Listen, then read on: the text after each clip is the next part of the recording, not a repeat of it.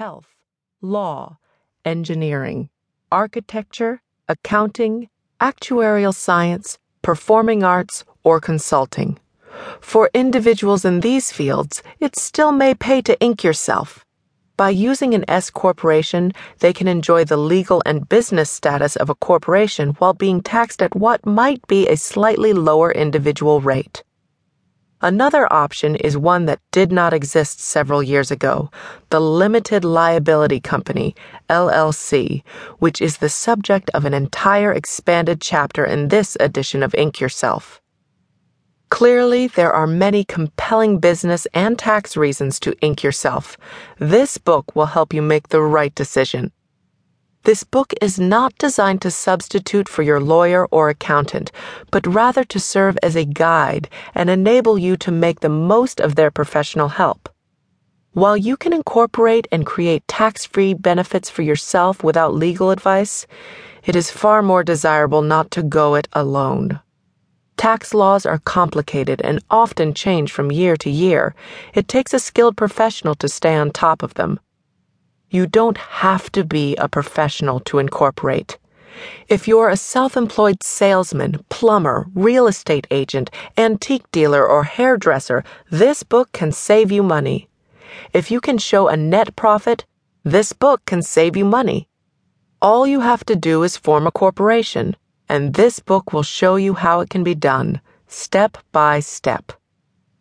While we'll discuss corporations completely in Chapter 1, for now let's define a corporation simply as a body of persons granted a charter that legally recognizes them as a separate entity with its own rights, privileges, and liabilities. But don't let the body of persons wording scare you. Every state permits one person to incorporate. Depending on the state you live in, your business or profession may require you to incorporate as a professional corporation, but this means only that your professional practice is now able to enjoy all the benefits and privileges of corporations that had earlier been prohibited. There is no difference in the tax treatment of professional versus business corporations. The only difference is a legal and supervisory one. If you form a professional corporation, all the shareholders and officers of the corporation must be licensed as professional practitioners in the state of incorporation. Your husband or wife and children cannot own stock in the corporation, even as minority stockholders, unless they too are licensed as professionals. Thus, in terms of the law, a professional corporation is more restrictive in structure than a general business corporation. If your state permits you to choose, it's better to incorporate as a general business corporation. But whatever you do, if you are earning enough money and want to shelter substantial portions of it from taxes, you should consider incorporation. Now sit back, listen carefully, and you too can ink yourself and profit by setting up your own corporation. Chapter 1. So you want to be a corporation.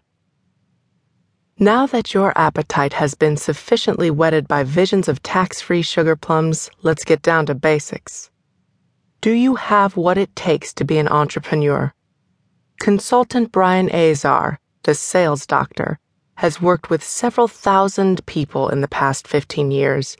He has created the following quiz to predict entrepreneurial success. On the following 13 questions, grade yourself on a scale of 1, lowest, to 5, highest. 1. Can you work on your own, independent of others, for long periods of time? 2. Can you sell yourself, your ideas, products, concepts, or services? In other words, can you persuasively and effectively communicate to others and be able to draw them into your point of view or project as collaborators, supporters, or customers? 3. Do you have good people skills such as bonding and rapport, coaching and managing skills, sales skills? 4. Do you have good organizational skills, time management, communications, oral and written? 5. Are you organized, structured, and disciplined?